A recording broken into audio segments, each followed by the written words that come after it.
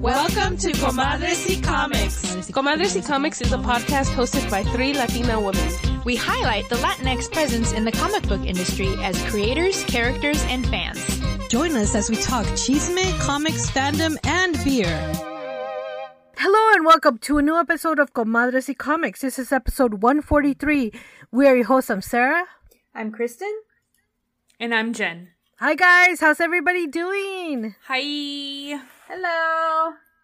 So, as you guys know, I had plumbing problems like a week ago or 2 weeks ago or a month ago, whatever. I can't even remember. So, I had to dig a ditch. And now, my washing machine broke. And, yes. Your washing machine is so nice. I know. Yeah. It was like my dream come true. I took pictures with it. Anyway, it turns out that I got him 8 years ago. So I could see how and why it broke. Because there's like 2 family households in the house that use them constantly. So I get that. And I had a warranty from Sears and I had them come down and they charged me $75 to come look at it. And what they did is basically what my husband did is look on the internet and try to troubleshoot. And I was like, this is some kind of bullshit, right? Yeah. And the guy was really nice, so I don't blame him for it. But then I immediately turned to a page in Facebook of it's Compton, a Compton-based page on Facebook. So I put a picture of my washing machine and the model number. And I said, hey, if you guys know anybody that can fix washing machines, please let me know.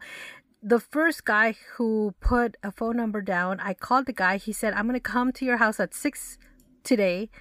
And I said, well, how much do you want me to give you for evaluation? He said, you don't have to pay me. I'm just going to come and see if I can fix it.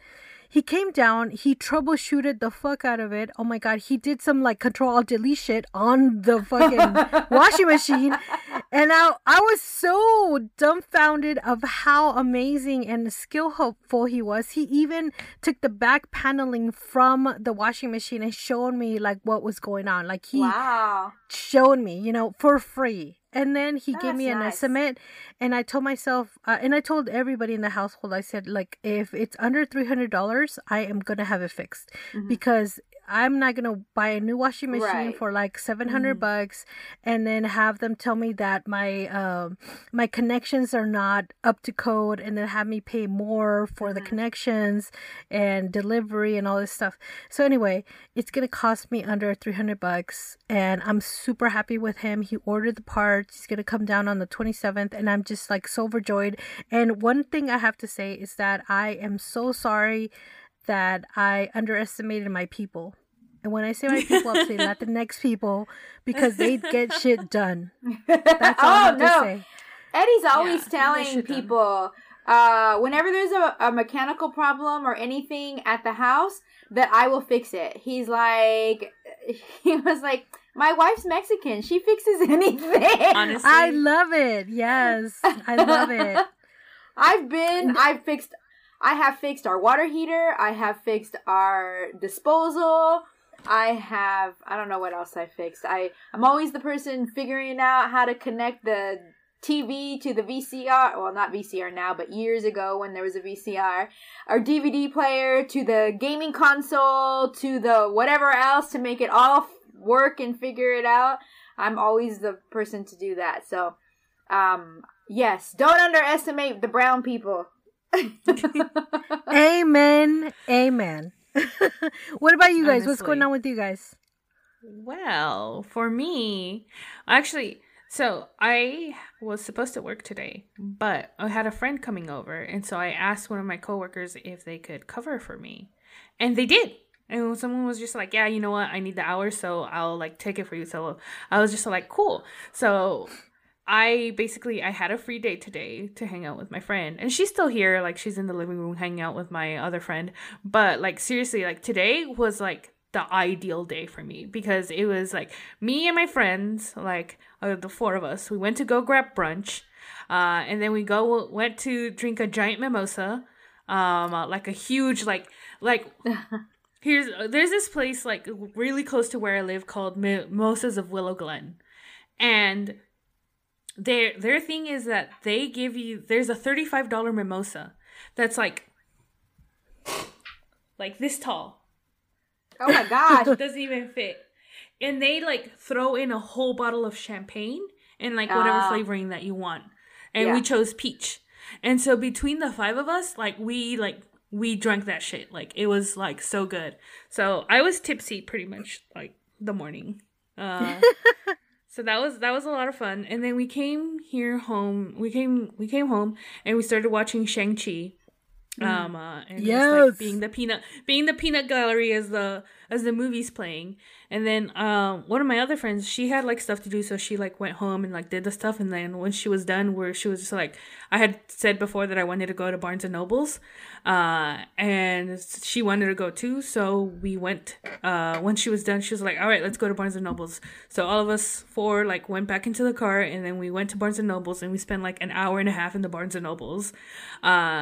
And it was like we spent there so long. That's kind of why I was delayed a bit. But I spent quite a bit because I now have a new obsession. Okay, no, it's not new. It's old. I just never really mentioned it. But I really, really like Chinese fantasy, especially like shows and stuff like that. And I don't care. Like I've been watching Ice Fantasy since is it Ice Fantasy or Ice something like that? Ice Fantasy since like my college days, back when like CGI was like bad, like really bad, and I didn't care. That shit was good. And they got a lot better after a while, but like after that, I kind of like went on a deep dive, and I still like kind of do. So like among my other things, like I do watch a lot of Chinese fantasy shows.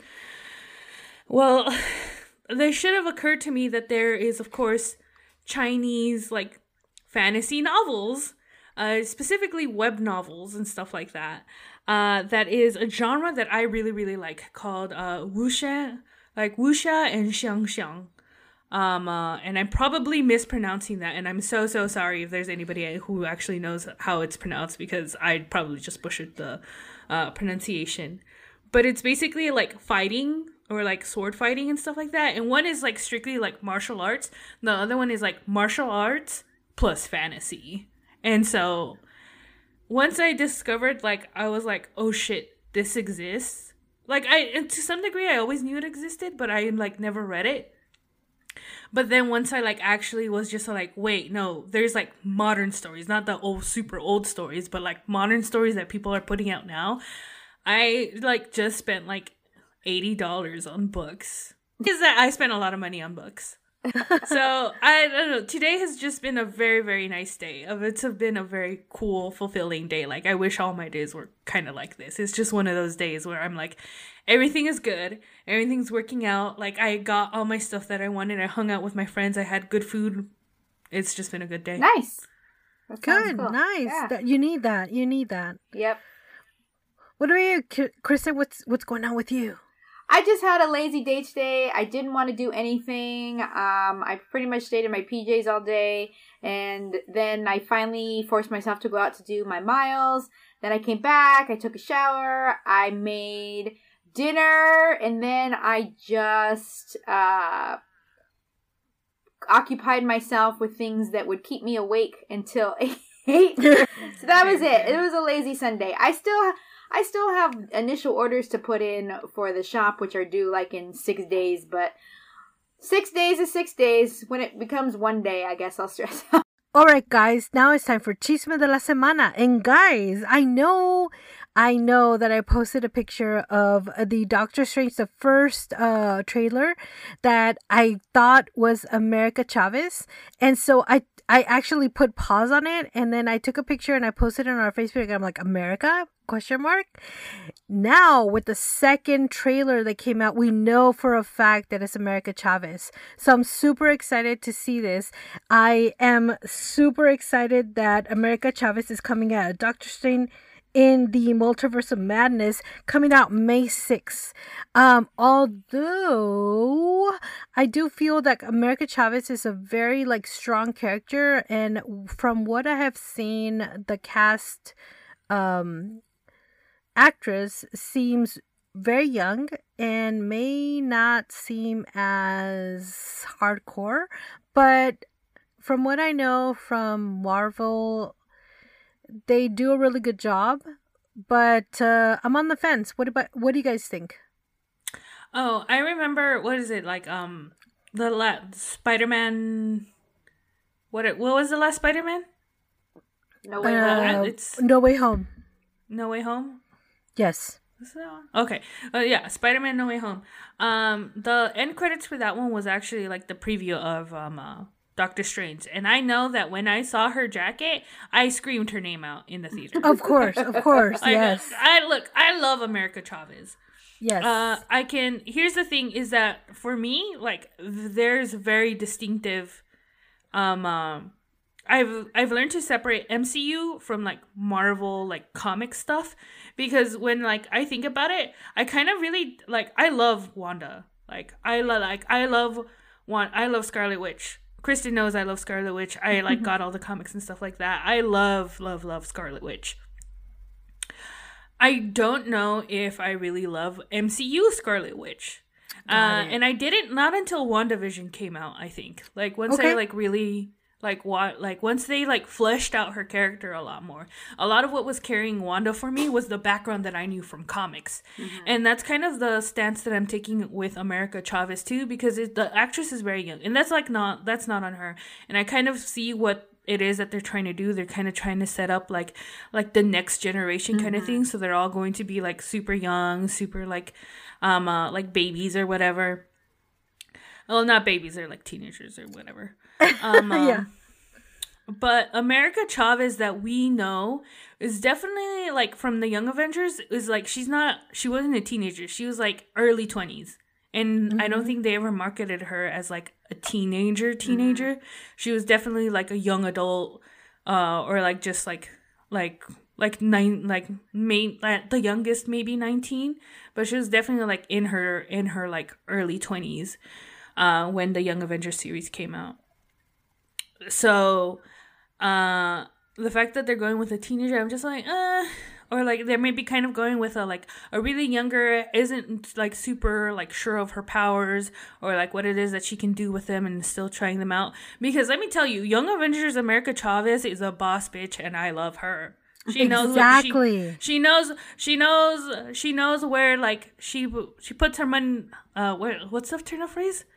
Money where her mouth is. Yeah. Like, she's not afraid. She's strong. She dimension hops. She's here to kick ass and take names. Like, that's it. So I think from what I saw, as well, like, we're getting someone younger than that. Someone who isn't so sure of herself. And I'm willing to give her a chance. I'm 100% willing to give her a chance because I love America Chavez. So I'm excited, but I'm also wary, as usual. Absolutely. I completely agree. And seeing that trailer just kind of, like, as you said, made me worry about it, because, I mean, I read America Chavez and I was like, man, she's so, like, powerful. She's so sure of herself. She's so, like, about, like, kicking ass and taking names, you know? So, but again, this is a Disney Marvel thing, so I feel like they have a reason for doing that. So I'm just going to give it a chance for sure. But I'm so excited that she is part of this movie, and I'm so excited to see her and her character development in this movie. What do you think, Kristen? Definitely when I saw the actress, I had the same thought, is that she just seemed really young.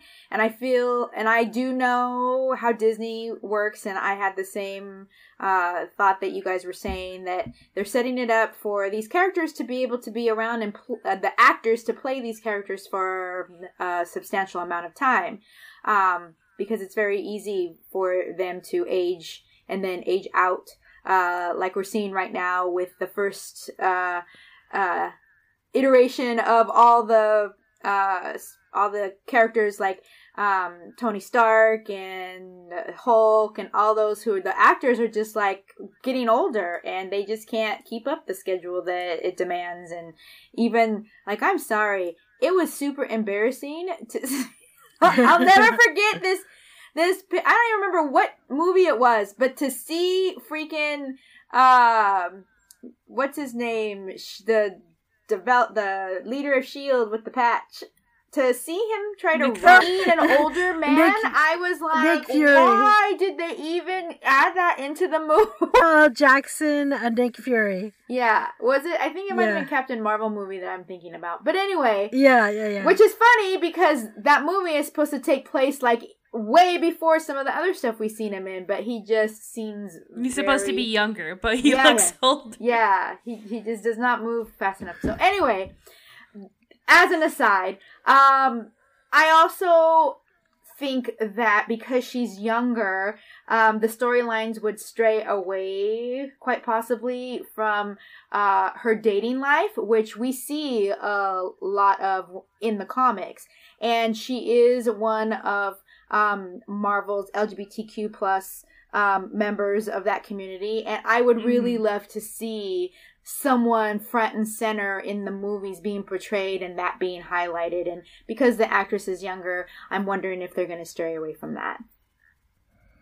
I certainly hope not. I mean, just going based off of what they are, it's either going to be one of two things. They're not going to bring it up at all, or it's going to be like in another like a TV series or whatever, or her role is going to be minimized so that they can take it out when they want to market it to places that aren't so like queer friendly and stuff like that, because that's how they do. So I think honestly that is also another thing that's just like, I think they are going to betray the character and what she is, because that's it's not like her defining feature, but it's part of her. And it's just, and her interactions with Kate Bishop are so funny because of it.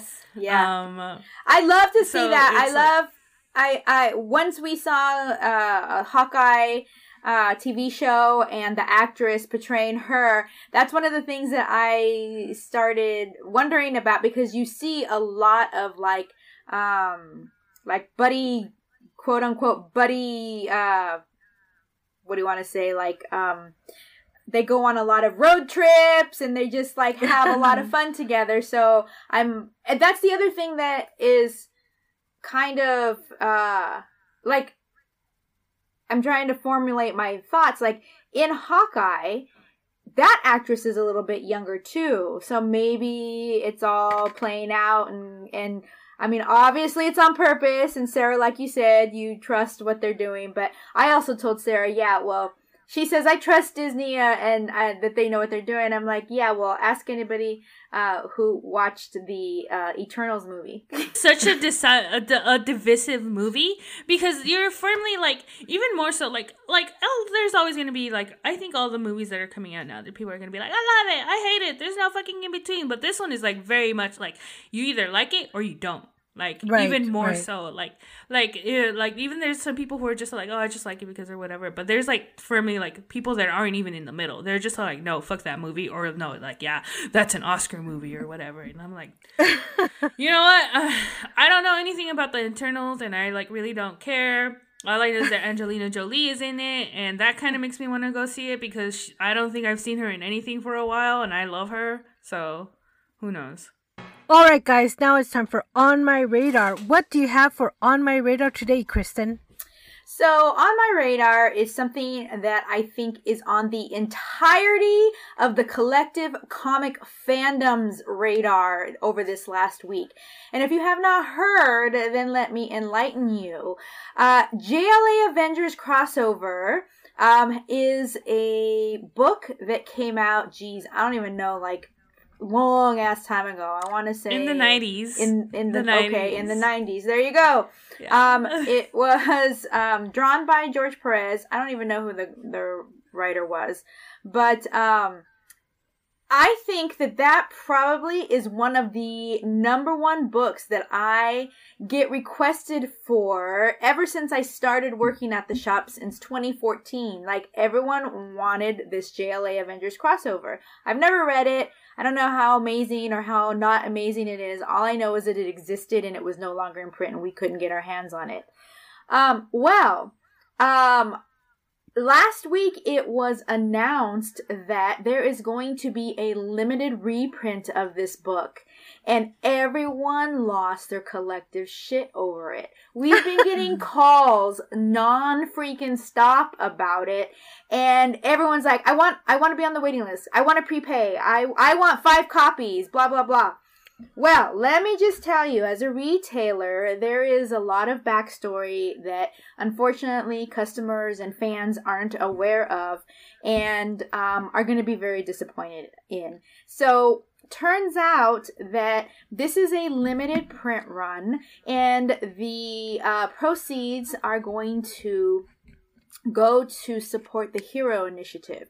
If you don't know what the Hero Initiative is, I know we've talked about it before on the show, but it is a nonprofit organization that helps to support comic book creators who need that kind of support later in life monetarily, whether it is because they don't have health insurance and they have health issues and they need to help pay their medical bills, or I don't know, maybe because of their high medical bills, they need help paying rent, just that kind of stuff. So a lot of the earlier creators signed away rights to the big publishing companies and don't receive any kind of royalties at all for these major characters that are now in TVs and movies and on every toy store shelf, from Target to there's no Funko Toys R Us Pops anymore, but yeah. So and so that's kind of sad. And so, and that's also one of the main reasons why publishing companies like Image Comics were created. Big creators left those publishing, well, didn't leave, but got more information about how creators were poorly treated and decided to create Image, which is a creator-owned company where the creators retain the majority percent of the ownership of what they create. So this actually, on the forefront of the story, is a great story, because also those of you who are fans of comic books probably are also aware that George Perez is right now in the later stages of cancer. And when I say later stages, he actually was admitted to hospice last week. Yes. He decided to, when he first came out to say that he had cancer, he had decided that he was going to have as many appearances as possible, meet as many fans as possible, sign as many books. He had a CGC signing set up so that he would be able to help make that come true. And unfortunately, he had a gallbladder, I believe, episode, and it got infected, and that just kind of snowballed, and it turns out that they decided for him to enter hospice, not because death is imminent, is what his people said, but because being in hospice allowed for his wife to better have a quality of time with him and his friends and family too. So they didn't have to worry about taking care of him outside, which is very hard when you're taking care of a sick person in your family. And so, this particular book, like I said, the proceeds are going to Hero Initiative. George Perez is the creator. In fact, there was an amazing photo that got released a couple of weeks ago. Well, it was not a couple of weeks ago. It was last week when this story broke about JLA Avengers. And it was the picture of George Perez at the moment that he was shown the cover of this book. And just the look of just absolute, like, pride and just happiness, and just, in fact, he just had his it was like such a candid moment where his hands were to his face and like he had an O face. It was just like so cute. And so a lot of people are kind of just basically saying that this was just like an amazing homage to him while he can still enjoy it. The backside of it is that, unfortunately, because this is a project that I think had to get off the ground so quickly, and Marvel and DC had to come together and they had to sign the paperwork and do all the legalese and all that kind of stuff, what that turned out. And also, don't forget, I know some of us like to try to forget, but we're in the middle of a pandemic, and the pandemic has affected the comic book industry in a way that has affected printings of books. There's a paper shortage. Books are being pushed back all the time on a weekly basis. And so what that, all of that has culminated to mean is that the limited print run is only going to be 7,000 copies. And those 7,000 copies are going to be distributed amongst local comic shops. Now, that's not to say that it's going to be distributed evenly, because if it were to be evenly, what that would mean is that every single comic shop worldwide would receive 2 to 3. Wow. We had 5 people calling the first day that it came out, and that was just the first day. We've been getting calls every day. People have been hitting us up on Instagram. People have been hitting us up on Facebook. Even the other day at our monthly book discussion on Zoom, one of the attendees was like, "So about that JLA Avengers book," and we're like, "Sorry," because like I said, if they were to be distributed evenly, each LCS would get 2 to 3. But unfortunately, that's not how distribution works. When allocation happens, what happens is that usually the shops that spend the most money or have the biggest accounts are the ones who get more books. So that means they get priority. Shops like Midtown Comics, the big, huge Goliath in New York, could receive 50 plus books, whereas Hi-De-Ho Comics in Santa Monica, because of that, may receive 0. So what that means, and why this is on my radar and why I want to share it with all of you, is that don't get mad at the local comic shop, and don't even get mad at the publishers or George Perez or anybody. This kind of was like a last minute thing. And I think it was really just developed to really pay respect, pay homage, get it out there and let George be able to see it while he still could. And 7,000 is all they could come up with. I'm assuming, and I'm hoping that, because it has garnered so much attention and so many people want it, that a reprint will come out eventually. But this first printing is going to be very difficult to get their hands on. And what a lot of people are really worried about is that people who do, because I think it's going to be retail $29.99. Not going to lie, there's already books up on eBay that aren't even this new fancy one, but like old, like beat up copies that are going for $300-$500. Oh my gosh! Okay. So this what? new reprint go ahead. is going to what people are worried about is flippers are going to get their hands on it. They're going to flip them and get the money, and Hero Initiative isn't going to see a dime of it. They'll see the very meager $15 that the local comic shops paid for per book when they ordered it. So if Hi-De-Ho gets any of the books, what we're thinking we're going to do is we're going to go ahead and auction it off and give all the proceeds to Hero. So that's amazing. And a lot of local comic shops are saying that they're going to do the same thing. So don't be mad. I know you guys want these books, but that's generally what the consensus is among retailers, is that they want to be able to give Hero Initiative as much of the proceeds as they can. Mm-hmm. Especially since I think George is like using it. Like, I don't think people understand just how critical George Perez was to comics and the modern interpretation of comics. Justice League, Wonder Woman, the JLA Avengers and stuff like that. He did stuff for both Marvel and DC, and his work is iconic. All the stuff that you see that are like props and stuff like that, you're probably looking at George Perez art. Like, like when you see like the logo mugs of stuff that's like from they're supposed to be like old comics and stuff like that, you're probably looking at George Perez art.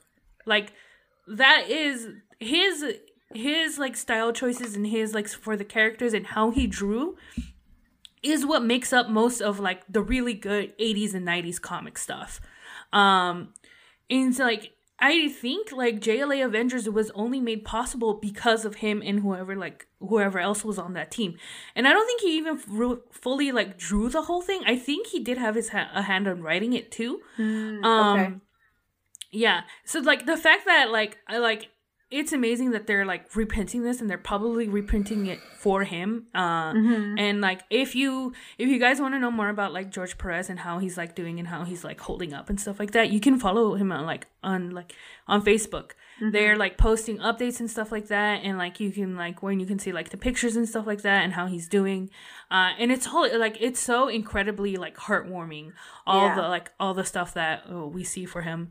But definitely it is first of all you all should have gotten good and just forked out the okay, I paid $60 for my copies of JLA Avengers back in the day. This is like way back in the day.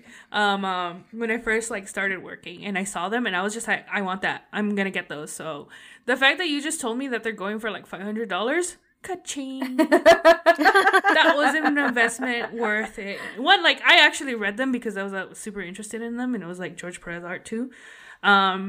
But now it's like a great time to sell them is what you're telling me. 100%. Yeah, in fact, until the word just came out of your mouth, it didn't even dawn on me that there were single issues. I just thought that it was a graphic novel. A trade paper. Yeah, exactly. There were single issues, and I believe they kind of released them as chapbooks too.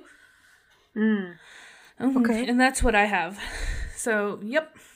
And it was like, yeah. Yeah, so, yeah, I'm sure that when all this news broke and all the craziness happened and the phone started ringing off the hook, I'm sure all the retailers started digging through their 99-cent bins trying to find those issues.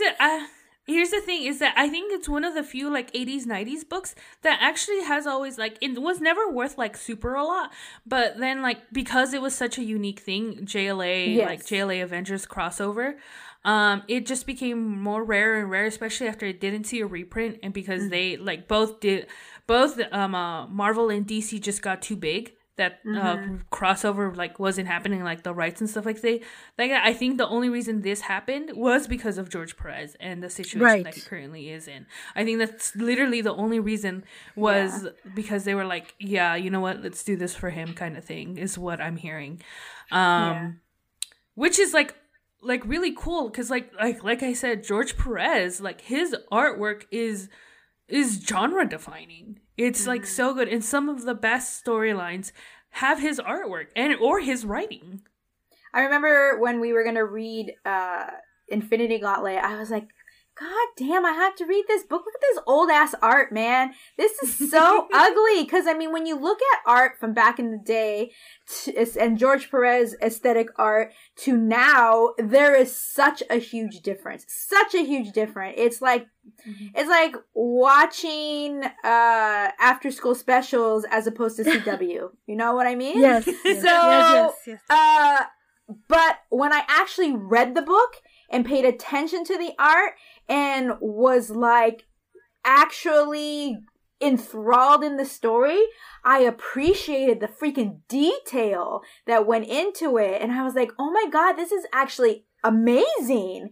And then when we did Wonder Woman, it was no surprise that after reading that book and seeing that art that I became a Wonder Woman fan, because I wasn't that much of a fan, but after reading that particular book and that iteration of the character is when I actually loved her.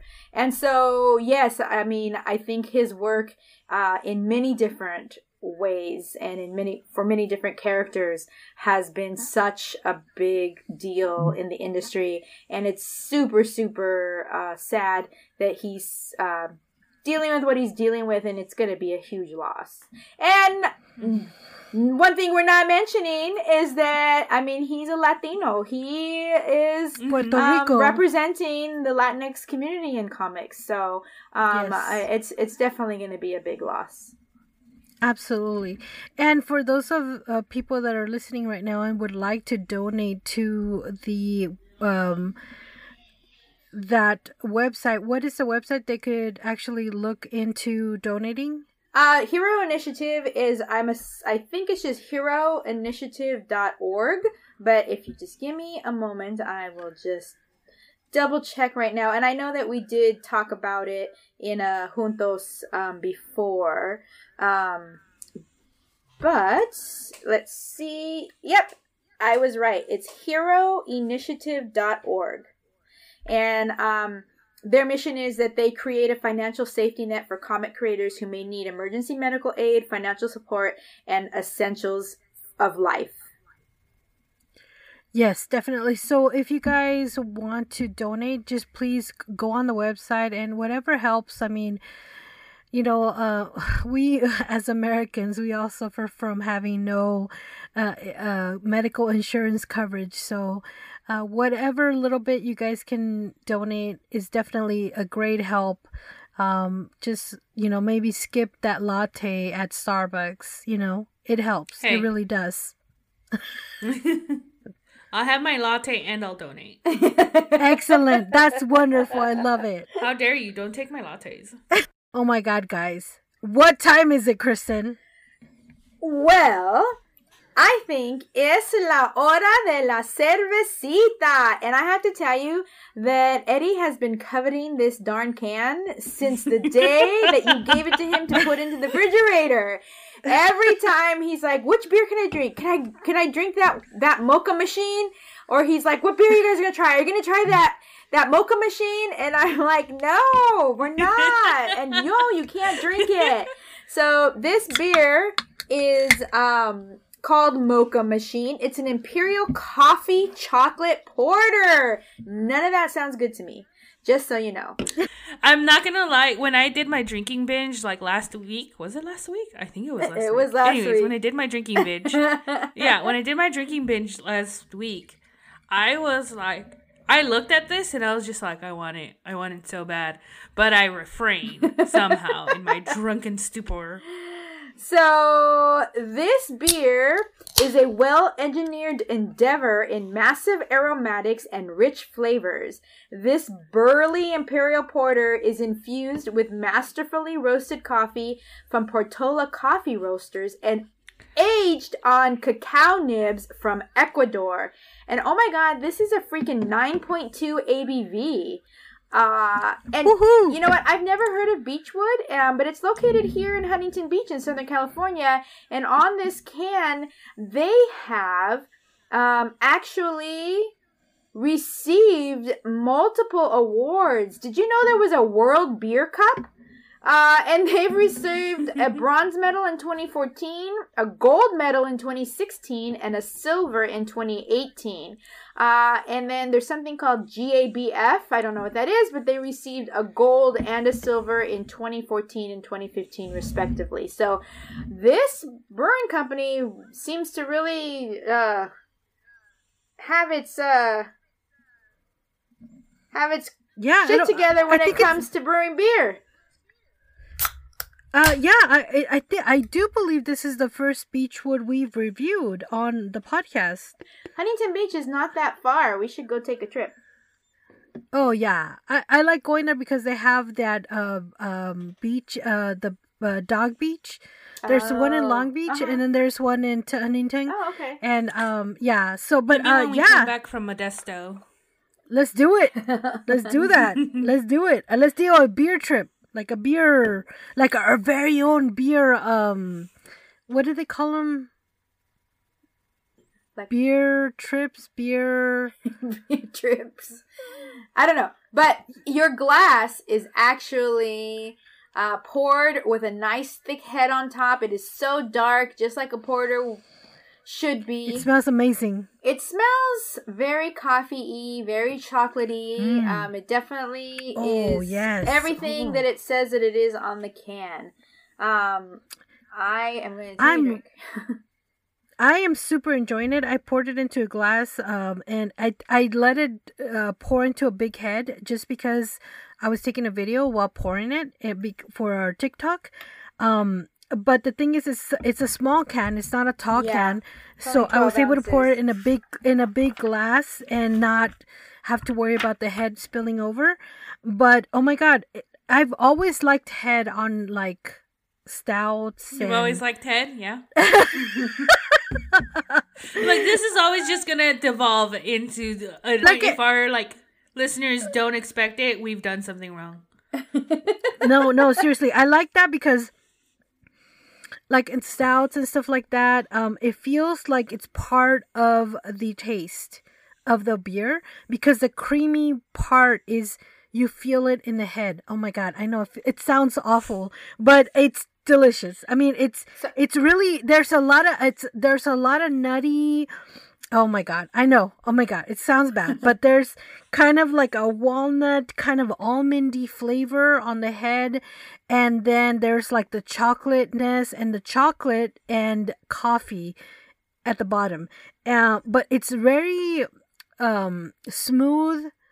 It's not overpowering. I really am loving it, guys. I'm sorry. I love it. So, just as a little education, beer education, a beer's head helps to really display the aroma and help you to get the nose for all of the notes of the flavors in your beer. But interestingly enough, it also helps prevent all of the carbonation from escaping and becoming flat. I didn't know that. Very interesting. I didn't know that either. So, yes. So, pour yourself some and that head, folks. aroma of the beer, and that when you have a big head on the beer, it really helps for that initial flavor of the first sip. So I'm drinking mine out of the can, and I can just taste nothing but coffee. Nothing but coffee. That's a lie. I taste a little bit of chocolate in it, but in fact, today it's funny. I was like, I kind of am craving coffee, but like when I say I'm craving coffee, I want a vanilla latte. I want a mocha frap. I want, you know what I mean? Like I'm not a black coffee drinker, and that's what this tastes like to me. So, I would drink it if it were free, but I would not choose it. You know, and that is the complete opposite of where I'm coming from. Like the fact that I just drank it and it just tastes so amazing and it feels so light. It doesn't feel like it's gonna light, yeah. It doesn't For a feel like it's gonna 9.2, it does feel light. Exactly. It doesn't feel like it's gonna go heavy on my stomach or anything like that. It feels like I can drink like maybe even a 6-pack of this. You know, like it feels so good. No, yeah. Sarah, don't. I don't have 6-pack of this, so I'm not going to. But like I said, like just pouring it top heavy and feeling like I feel like a lot of like nuts on the top surface of the initial taste, and then tasting the coffee and the chocolate on the bottom part of it. This is hitting me on all different levels, and I really love it. I really love it. And the fact that I could drink this at room temperature only accentuates the taste for me even more. But I love coffee.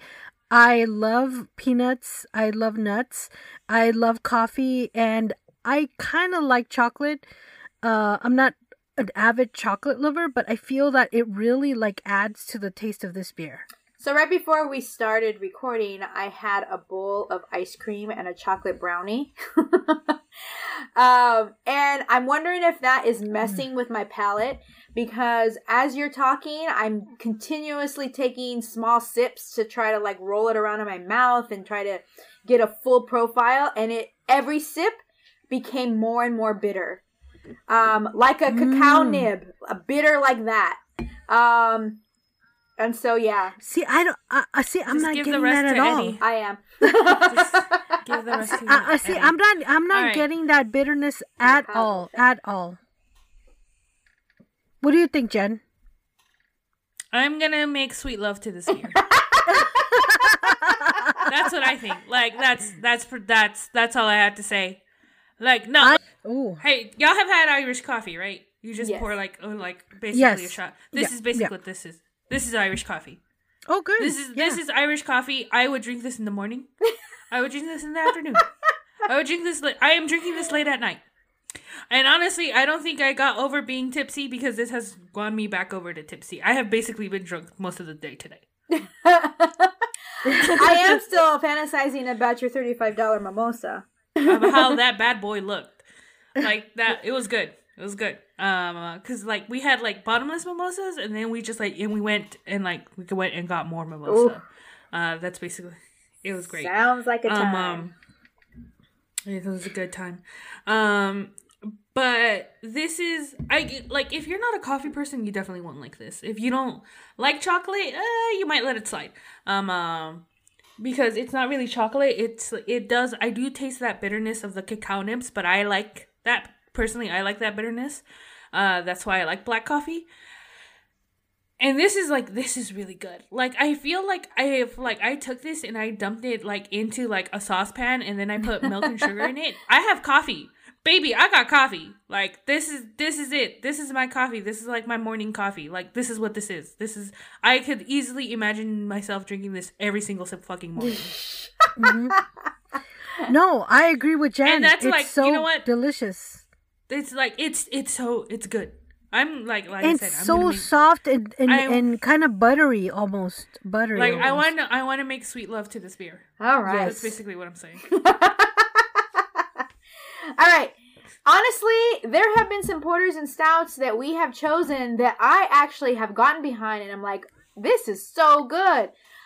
This particular one is just too much of the one thing that I'm not a fan of. So, are you guys ready to rate it? Yes. Yeah. So, if you've listened to our previous episode, you know that we completely chucked our last rating scale out the freaking proverbial window, and we have a new one now. Yep. And so our scale is still a 5-point system where actually it's a 7-point system if you want to get technical, because there is a 0 stage. And I'll tell you what that is at the end. I'm going to go reverse. But if it's a 1, that is a 1 finger. If it's a 2, it's a 2 finger. 3 finger. 4 finger. 5 is hand and mouth together.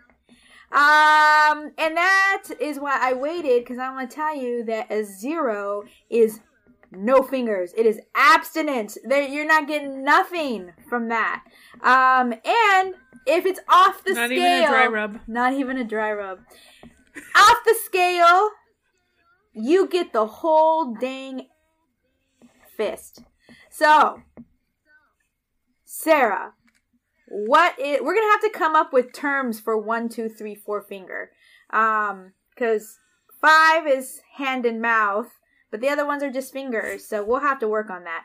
So, what do you rate this beer? Beechwoods Mocha something or other. He took the can. Honestly, I was not impressed with the can art. Yeah. I only picked it up because it was a small can and I was able to mail it out to all of us. I thought it was charming.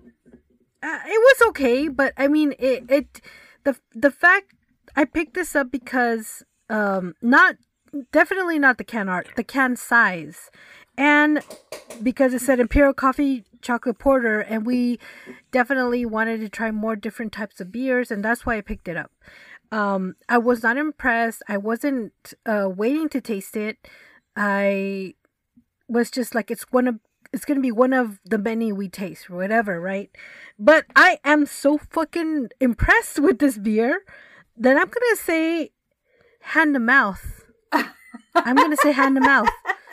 I love this beer. Like, like Jen said, like, I could have this when I wake up. Oh my Hell gosh. yeah. For my coffee, yes, I'd love it. Pouring it made it like a buttery, nutty flavor at the head, and then going down and drinking some more and discovering the coffee / chocolate flavor. Oh my god. Like, this checked off all my marks. I love it. I love it. All right, Jen, you can go. Okay. I am like pretty biased towards like porters and stouts just because I tend to like them more. But this one did like it surprised me by just how like it straight up just tasted like coffee. Like seriously, I almost like detected like no alcohol. And that kind of took me by surprise. That's why I said like it's Irish coffee or like just straight up coffee. That's basically what you're drinking. And it's good, but that did take me by surprise. I don't know if you saw when I first took a sip, but when I took a sip, I was just like, what the fuck am I drinking? Like, what is this? Yeah. What's going on here? So I'm going to go with a whole fist. And mouth. Not hand to mouth. Hand and mouth. That hand to mouth is different. You both are so many levels above me, because for me, seriously, I'm not even giving it any fingers. Like, it was so horribly bitter to me. And again, I don't know if it was the ice cream and brownie I had right before, but I kept trying to find some kind of redeeming quality in it, and I just couldn't. Other than, honestly, those couple of sips, I actually feel it. Like, 9.2 is not a lie. Like, I actually feel just a little bit of sips that I had. But if you are not a coffee fan, do not buy this beer. Do not pass go. Do not collect $200. Like, I am choosing abstinence over any of those other levels because it just was not it for me. Different strokes for different folks. and you know, that's why we do this segment, because we all have different tastes, different likes, different palates. So, you know, I'm glad that you're being honest, because we all know that you don't like coffee. Yeah. So it makes sense. It makes complete sense. But the surprise for me was freaking 9.2%. I'm like, what? I'm not feeling it because I'm just so enthralled in the taste. So that has been our beer review, guys. All right, guys, it's now time for our book review. What are we reviewing today? So today we are reviewing The Day the Klan Came to Town, written by Bill Campbell and art by Bijan Kodadande? Yeah, I don't know how I'm so to say sorry. It. Bizan. I'm so sorry. Bizan Kodabande. Yeah, I think that was pretty good. Okay. With a foreword by Jelly Clark. So, this was actually an On My Radar, but the synopsis of this book is, the year is 1923. The Ku Klux Klan is at the height of its power in the U.S. as membership swells into the millions and they expand beyond their original southern borders. As they continue their campaign of terror against African Americans, their targets now also include Catholics and Jews, Southern and Eastern Europeans, all in the name of white supremacy. Incorporating messages of moral decency, family values, and temperance, the Klan has slapped on a thin veneer of respectability and become a civic organization, attracting new members, law enforcement, and politicians to their particular brand of white Anglo-Saxon and Protestant Americanism. Pennsylvania enthusiastically joined that wave. That was when the Grand Dragon of Pennsylvania decided to display the Klan's newfound power in a show of force. He chose a small town outside of Pittsburgh named after Andrew Carnegie, a small, unassuming borough full of Catholics and Jews, and the perfect place to teach immigrants a lesson. Some 30,000 members of the Klan gathered from as far as Kentucky for Carnegie Day. After initiating new members, they are armed themselves with torches and guns to descend upon the town to show them exactly what Americanism was all about.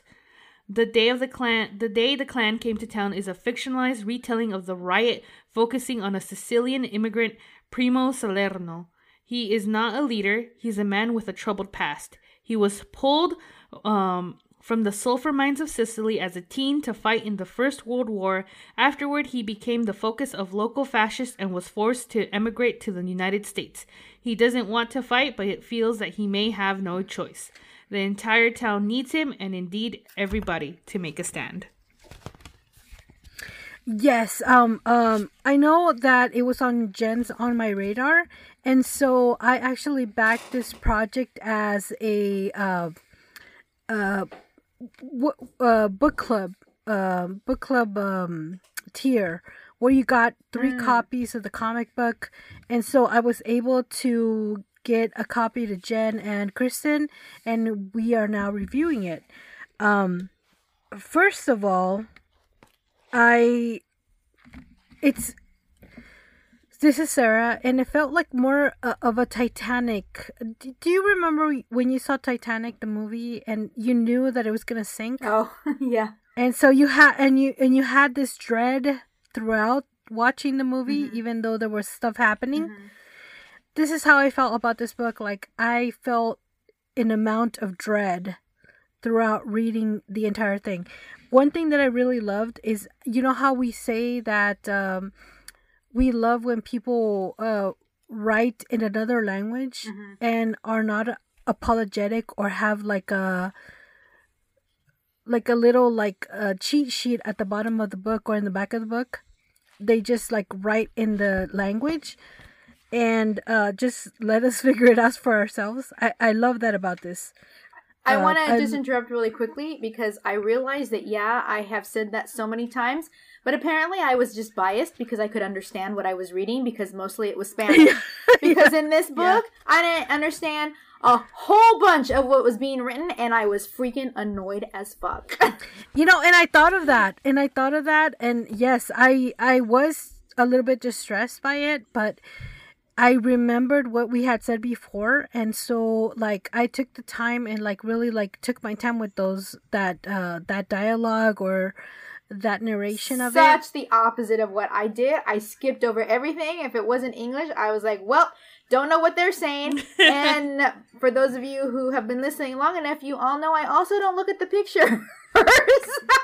I just read. Incredible. And so I mean, like, I'll look, but not the way that I'm sure you're supposed to get the full effect of a comic. Like, I have to consciously do that.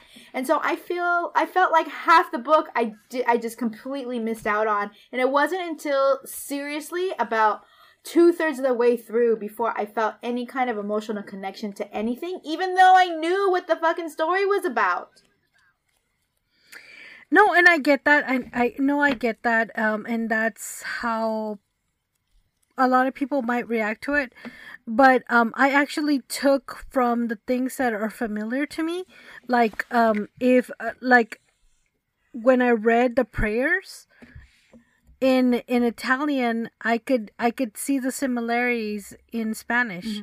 Like, that's what I took from. I really took my time with it, and that's why I think I really liked it. What about you guys? I'll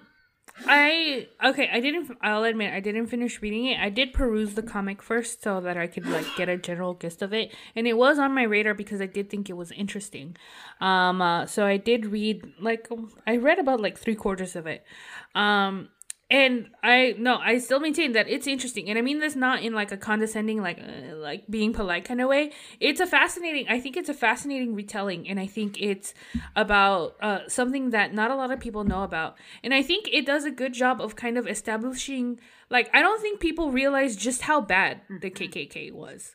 Like, because absolutely. It's like, and not only that, I don't think people understand just how they still has its hand and grasp in America, because it's like when you think about it, like, people had lynching parties, like they were like, it was like it was a respectable thing, like you were expected to be kind of a thing, and like people think like, oh no, it's exaggerated. No, it's not.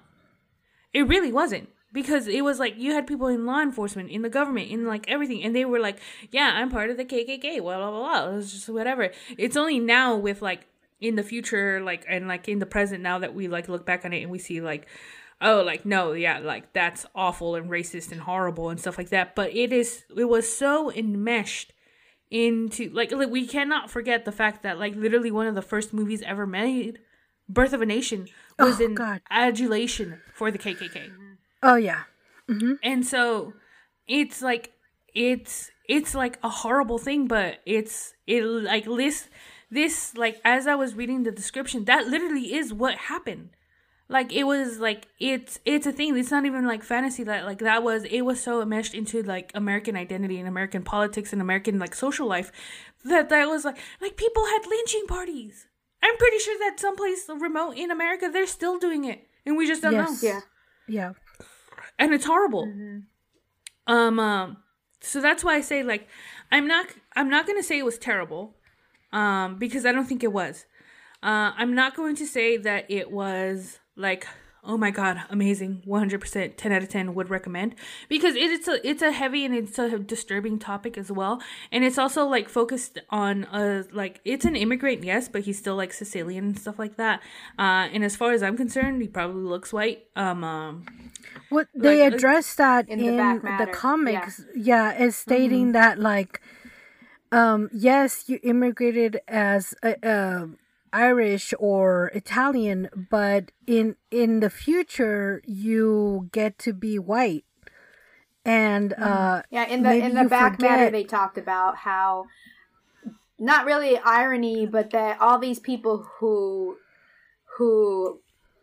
had the ire of the Ku Klux Klan back in the early days have evolved into having the privilege of being able to be white, and how when you are in that place of privilege, and with privilege comes power, you want to erase what happened in the past. And so a lot of people don't even think about that or want to even bring that up, because they now don't have to really deal with that.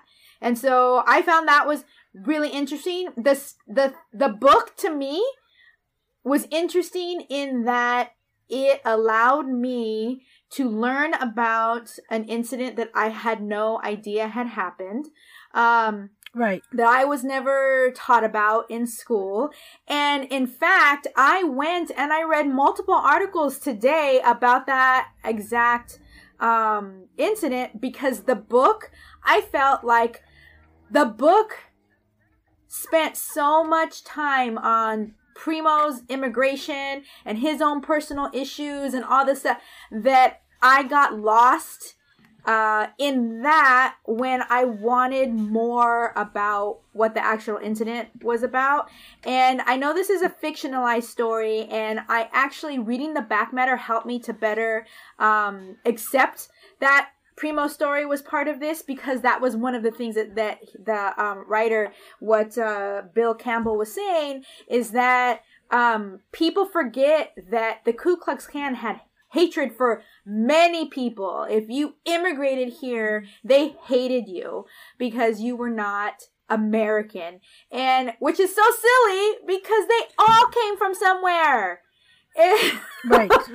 But anyway, I know that Eddie talks about like, I know Eddie is white looking, and he talks about like how there was a lot of like racism against Italians, which I had no idea about, because they didn't teach us that in school. Until Eddie talked about it, and then I researched it, and it's like, oh my god, yes. And then I saw movies, and things clicked for me. Things clicked for me. Goodfellas, like all this stuff. Like, basically, America, you are fucking racist. Xenophobic, I think, is more the accurate term. Xenophobic, racist, all that good stuff. Yeah, no, like, and so like the story itself, like I said, like so it like one, there's like that issue, like it is focused on like someone who's Sicilian, but they were part of this. But two, it's also like this is a heavy subject, and you know what? Some people are tired. They really are. They're tired, and they don't want to like be bogged down by that negativity, and I understand. So I wouldn't say like this is like, oh, you must have to read, because honestly, some people don't, because they already know. But it will maintain that it was fascinating. Under that, it was fascinating to read. I think it was interesting. Even to that point, people being tired, I think that reading March, I still, with that, as we know, similar topic, I still would be like, no, you got to read this. This is amazing. So I think that speaks a lot to what I felt was lacking in this book. Because even though it is a heavy topic and people are tired and a lot has happened in the last couple of years, when it's a book that has relevancy of social topic like that, but also does it so well, it doesn't really matter that it's a heavy topic, I think. But there are some definitely redeeming qualities of this book. Like I said, it got me interested in learning more about the incident itself. And a lot of the depictions of just the brutality that humans have, and that one of the biggest things that stood out to me in the art, that was another thing with the art, is I got confused a lot with the way that the panels were going. I just was like, wait, what happened? And I had to go back and look, and I wasn't really sure that I knew what happened. But there is a panel, I think probably midway through, where they are all gathered for this march happening, and there is a young girl, and she is holding a doll. Yes. And the doll is a black doll with like not stereotypical, but like, what do you call it? Well, it is a stereotype, but like cornrows sticking out, and she's in a noose around her neck. Yes, she has a noose. The doll has a noose. It's a black doll. Has a noose around her neck, and the girl is holding it by the noose, and that is like her play item. And I have to believe that is 100% based on true fact, that little kids wandered around playing with each other with black dolls with nooses around their necks. That was just like one of the most disturbing pictures and panels in this book, and it just was like, when the Grand Wizard actually saw her with it, actually said something to the effect, there's hope for the future. Our nation. Yeah. Yes. So it was no, absolutely. And I mean, shit like that just bubbles up. Like, I just learned like a couple of years ago that they would take kids, they would kidnap black children and use them as bait for crocodiles. Oh my God. Yes, and there are like porcelain representation of this. Like in like Louisiana in the South, like you can actually see artwork that shows that they used black children as bait for crocodiles. And it just, seeing that doll just reminded me of that. And there are so many things that they didn't teach us in school, and that makes me mad. Yeah. And that's what this book does. And to Sarah's point, it actually... Yeah, I would say, and to Sarah's point, that's one of the reasons why we are reviewing this book, is because it is February, it is Black History Month, and we wanted to be able to, we do a Juntos y Fuertes every episode, but during Black History Month, we definitely like to be able to share books and stories that highlight Black history and also Black voices. So, It is very frustrating that a lot of our history is completely omitted. And in fact, in the back, the very last panel speaks to that as well, where somebody in the crowd says, "We Americans love forgetting. It's how we keep doing what we do." And when you turn the page, there is a picture of a woman behind a fence, and it is in the background there are ICE members of ICE immigration, and the word bubble above her head, and she's in handcuffs, says, "I was born here." So that was like the big visual that you're left with after reading that story. Yeah. I'm in a loss for words only because, like, I know that the writer did a lot of, like, research on this, and a lot of this is true, and so I feel like it is so freaking sad about it. And I have no idea how the people in that town mustered the courage to fight them off. Yeah. And that just had me, like, that held me throughout the whole freaking story while I was reading it. I just felt like I was, like, holding my breath as I was reading the entire thing, because I just felt like they're fucking gonna win. They're fucking gonna kill people, and I just, like, I'm not here for that. But coming to the end of the story, I kind of felt hopeful. Like, a little bit. Anyway, what did you guys think? Well, I think we're probably ready to rate it because we all have shared what our ideas are and what we thought about it. So I will just start.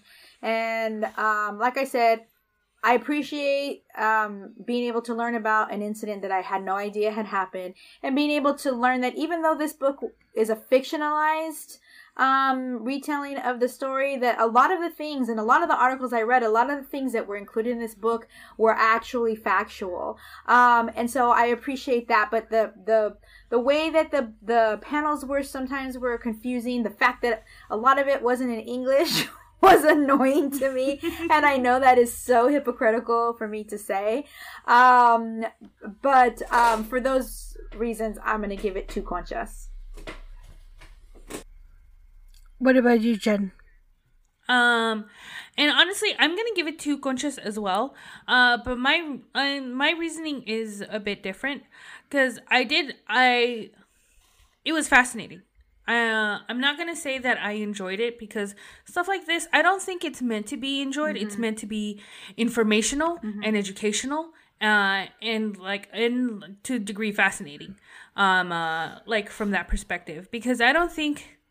I think maybe you could derive some joy from the story in that it's being told, but the subject matter itself is it's a lot. So I'm not gonna be real. Like, I didn't enjoy reading it, but I did find it fascinating. Mm-hmm. I found it interesting. I found it captivating, is what I will, like, go with it. But going off of those technicalities, I do think it could have been, like, because you did make a great point, Kristen, in that I love Mouse. I will reread Mouse, especially if I won't feel like crying. Like, Mouse is good, but I think Mouse is also on a different, like, writing level. Yes, I agree. The writing was a little convoluted at times. Mm-hmm. So I think there's a way that they could have mentioned, but I think, like, on those technical aspects of it, I think the writing could have been better. Mm-hmm. I think the dialogue could have flowed a bit more. I think the paneling, like you said, could have been a lot more fluid and a lot more, I admit, I don't know what, like, it's it's a bit like comparing somebody Spiegel is, he is, like, freaking Picasso. He's not, or, like, not even, like, Picasso. He's, like, freaking, he's, like, one of those creators of comics that's, like, on another fucking level. It's, so, like, comparing somebody else to him is just, like, you're comparing the common artist to a Renaissance artist. Like, how kind of do you do that? But I'm gonna do it. Like, you're writing. I don't know. I don't know how else to say it, but, like, there was something missing in the writing. It could have flowed a bit better. For all I know, though, he was writing prose in Italian, but I'll never know. I can understand Italian. Here's the thing. I can understand Italian, so those parts didn't really bug me, but I don't know, like, if it was something about, like, I also do follow, like, some Italian people on Twitter, and they're fucking funny. Like, they're hilarious. It's a romance language. Modern lingo. And you definitely, if you speak any romance language, you can pretty much get the gist of it. But I didn't even try. I just saw, not English, and just skipped right over it. There was something about the Italian dialogue that I don't know, maybe it was too serious for me or something. Then I'm just so used to reading Italian in kind of like a comical sense. So who knows? Maybe that just might be a thing for me. But I don't know. It was. I feel like the dialogue and the writing could have been better if I would give me a week. I'll give you a research paper.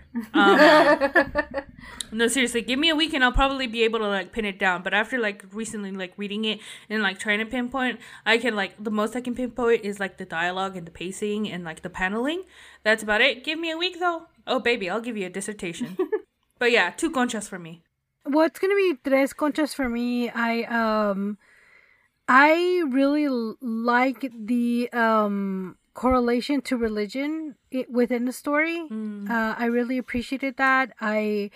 I'm not a religious person per se or actively religious, but I really felt kind of a kinship or kind of a familiarity with the prayers and those panels where they were praying over the people that died. I really liked the fact that they brought into light something that I would have never have learned in school at all. And I liked the fact that they made an effort to tell some of the story in the tongue that it happened in, and not like we always say, sorry, don't get mad that if a comic book creator puts dialogue in Nahuatl or Spanish, so I realized that it only matters when I can understand what's being. No, and I was thinking about that as well, but I found a lot of familiarity in the Italian portion of it, and so to really I would probably go back and and maybe Google Translate the rest of it, but that's why I'm giving it 3 conchas. I really felt it, and I felt like this is something we should have learned in school, definitely. So anyway, that has been our book review, guys. Alright guys, now it's time for En la Librería. What do you have for us today, Jen? Today, I have for you something called Bloom Pretty, a story of romance, obsession, murder, and plant people. Plant people? Plant people. So, here's the synopsis that we have for it. Bloom Pretty Lily of the Valley is a standalone tale that sets up a fantasy world that has been brewing in the back of Lisa Fowler's brain for years. Featuring an all-female creative team, Bracking the project will help bring to life the first piece in an even greater story encompassing a whole world of fantasy, intrigue, suspense, and magic. So it's the artwork for it is absolutely lovely. It's really nice. And I kind of see where the plant people thing is coming from, and it is an all woman team. Oh, nice. Yeah, and I think it might be, I'm gonna go ahead and say it might be queer, but it might not be. But it's definitely got very sexy vibes to it, which, you know what, I'm okay with. I'm cool with that. And right now, it's actually already hit its pledged goal of $10,000. It's currently at $14,767 with 531 backers and 23 days to go. Seriously, the art for this is absolutely stunning.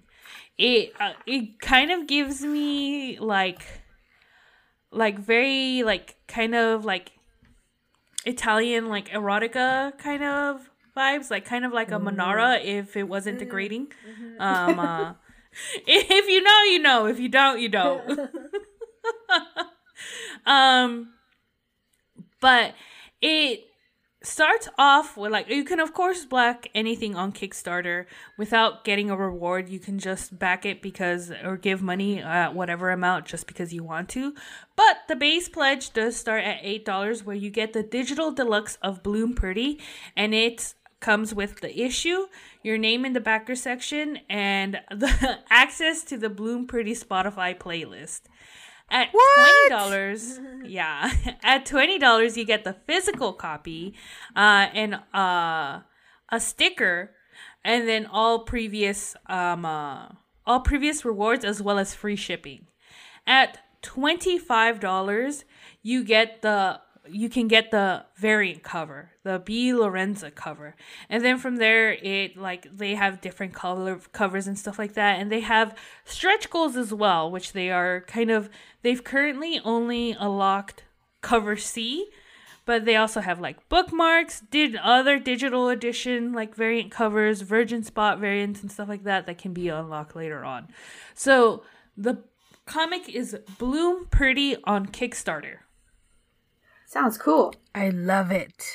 All right, guys, now it's time for Juntos y Fuertes. Kristen, what do you have for us today? So, to continue our celebration of Black History Month, I'm going to share with you a story that came out this week regarding a comic creator, Christopher Priest, and he has a really great run on Black Panther, so you might know him from that, but he actually has written multiple stories for both, I believe, DC and Marvel. But there is a story, a character called Zero, and I'm assuming Zero. It's an Xero. I'm pronouncing it Zero. Is it Shiro? I don't know. But there is going to... Okay, so let me give you the backstory. So apparently Christopher Priest created this Zero character. And back in the day, he basically was like writing this book. And DC, it was for DC. DC let their, what's the word I want to say? My mind is blank right now because I was reading this article earlier and I forgot royalties? Everything. Not the royalties, but royalties? they don't own it anymore. They let it expire. And so basically they reverted the rights. There you go. Reverted back to Christopher. Right, the rights. And he is going to be making a movie out of it. And it is going to be a collaboration between G-Unit Film and Television, which is 50 Cent's production company, and Color Farm Media, which is a production company owned by Erica Alexander and another partner, Ben Arnon. And so the rights to the series reverted to Priest in 2008. So that means Warner Brothers, who now owns all of DC stuff, is not going to be involved with the project at all, which I'm completely fine with, to be honest with you. But the interesting thing was, and what was being shared in the articles that I read, is that because it was a Black hero, that DC back then just was like, well, no one wants to hear this story. It's not important. And they just let it lapse. But now, as the article mentioned, we are in a quote-unquote post-Black Panther era, where Black Panther was one of the biggest grossing movies with an all-black cast. And the film itself is going to follow a Black government assassin who weaponizes invisibility by disguising himself as a white man to blend anonymously into the exotic Casino Royale haunts of the international elite. Doesn't that sound amazing? Both between that and the disenfranchised city streets of East St. Louis, Illinois, Train Walker is a man living in two worlds but taking ownership of neither. Zero tells the story of his moral awakening and the life and death perils it presents. So G-Unit Film and Television is going to produce it alongside I told you Color Farm, and I'm not seeing any dates because I'm sure it's going to be a couple of years, but it just sounds really cool and interesting, and I wanted to share both of those two production companies, G Unit Film and Television and Color Farm, because that is what was the main thing, is that those are two production companies that focus on highlighting Black voices, and Color Media's mission is to build an ecosystem that fosters greater equity, inclusion, and diversity in media, and that empowers and elevates voices who are underrepresented, overlooked, and undervalued. Oh, and you can find them at colorfarmmedia.com. All right, guys, now it's time for saludos. And saludos goes out to Black Comics Day. Okay, so Black Comics Day happened in San Diego this weekend, February 19th, and it was a free event. I am so sorry I slept on this. We could have been there, but I totally forgot about it. I know Greg Anderson and Elise talked about it on the Las Platicas episode he was on. He was actually there this year, and so was so many other amazing Black artists. The event took place at 2100 Park Boulevard, San Diego, and it returned as a free full event between 10 and 6 p.m. A lot of Black artists and writers in the comic book industry, some creators from Marvel and DC Image came out there to support this event. Independent publishers. There was interactive games and activities for everybody to enjoy. There was a kids zones. There was a exhibitors floor. It was amazing. There was a lot of discussion about it. Unfortunately, we knew about it when we interviewed Greg Anderson and Elise back when we promoted the Isnana Kickstarter, but I didn't realize that it was going to be happening as a live event, and so we weren't part of it. But we really wanted to highlight that because it's Black History Month, and because you should put it on your radar for the next year coming up, because it sounded like it was an amazing time.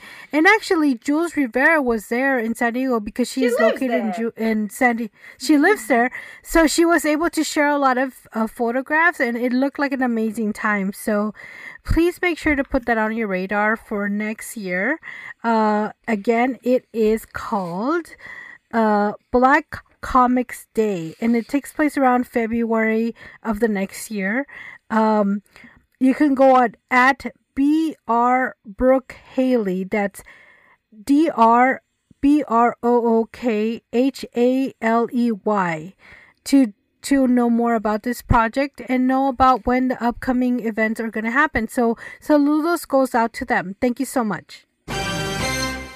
Alright guys, this brings us to the end of this episode. Where can they find us, Kristen?